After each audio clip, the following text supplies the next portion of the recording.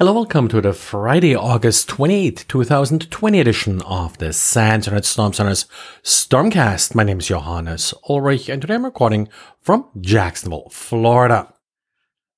Good reminder today by Jan about security.txt. This is a text file that you should have on your web server in order to give contact information to a researcher who finds a security vulnerability, either in your web application, of course, that's the obvious reason, but also in your organization at large.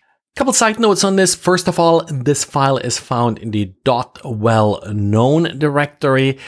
Again, something that's relatively known, but instead of littering essentially the document root with all of these files, lately these files have been moved into the .well-known directory. Secondly, it may be a good idea to take a look at who is accessing that file, because a researcher may take a look at the security.txt file, but then not necessarily report the vulnerability, sort of have second thoughts as to whether or not to do so. And yes, of course, there is a little bit of a reconnaissance value in this file as well that a bad guy may attempt to exploit. But in the end, it's all about helping the bad guys to get in touch with you and report a problem. And from my own experience, I can tell you this makes a huge difference. I often haven't gotten around to really track down security contacts if it's just way too complex to find them. At this point, security.txt is not yet sort of a complete finalized RFC, but it's a draft and it's easy enough to implement that there's really very little downside to it. Now, talking about security features that backfire and cause problems, apparently Google Chrome's DNS hijacking feature is causing problems for the root DNS infrastructure. In order to check if, for example, an ISP will redirect queries for domain names that don't exist, Google Chrome will create 3 random strings and then perform a DNS lookup for these random strings. If 2 of them return the same IP address, then Google Chrome suggests that DNS may be hijacked by someone in the middle. So the problem is that these are just random strings, so it's not randomstring.com, it's just a random string. So to your DNS infrastructure, these look like top-level domains. And since they're random and don't really exist, your DNS server does not have an answer for it, so it'll ask the root name servers. And due to the popularity of Google Chrome and, of course, the infrequency, normal DNS servers will have to check the root name servers. Well, 50 to 60% of the root name server queries are now caused by this particular feature. The feature was introduced back in 2010, and the percentage of queries has continuously been increasing since then, with, of course, the increased popularity of Google Chrome, and also as people updated to the more recent versions of Google Chrome that support this feature. The Apnic blog post by Matthew Thomas does point out that also DNS hijacking is really not such a big problem. So really the pain being inflicted here on the DNS infrastructure may not be proportional to the size of the problem it's trying to prevent.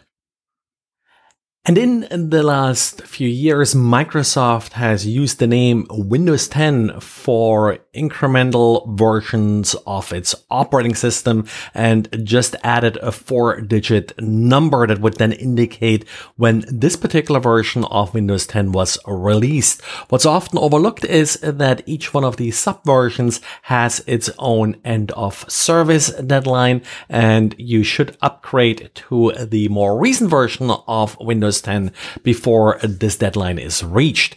Now, luckily, due to COVID-19 and some of the disruptions caused by it, Microsoft has now extended some of these deadlines, in particular the deadline for Windows 10 version 1803. So that's the release that came out 2018 March. That's what 1803 stands for.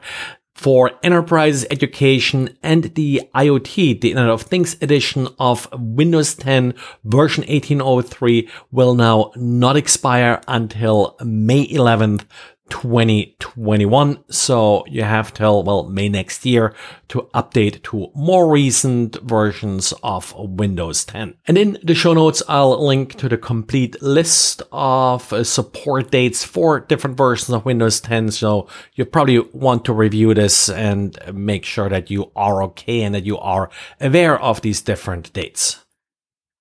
We got a couple of patches from F5 for big IP appliances, nothing critical here. The most severe vulnerability are denial of service issues.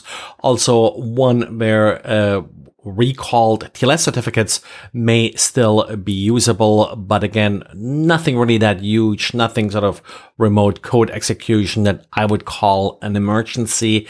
Also patches from Cisco, similarly, mostly denial of service issues and such, so nothing too urgent.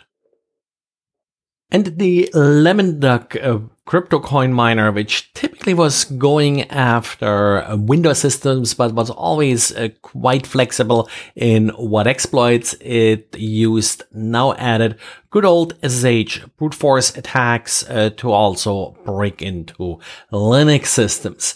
Probably more interesting are some of the other attacks it's using, like Eternal Blue, for example, as well as SMB Ghost, being one of the more recent SMB vulnerabilities in Windows 10.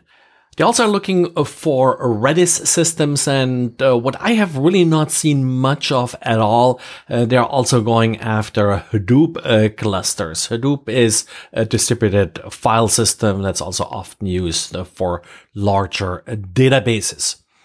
Well, that's it for today. So thanks for listening, and talk to you again on Monday. Bye.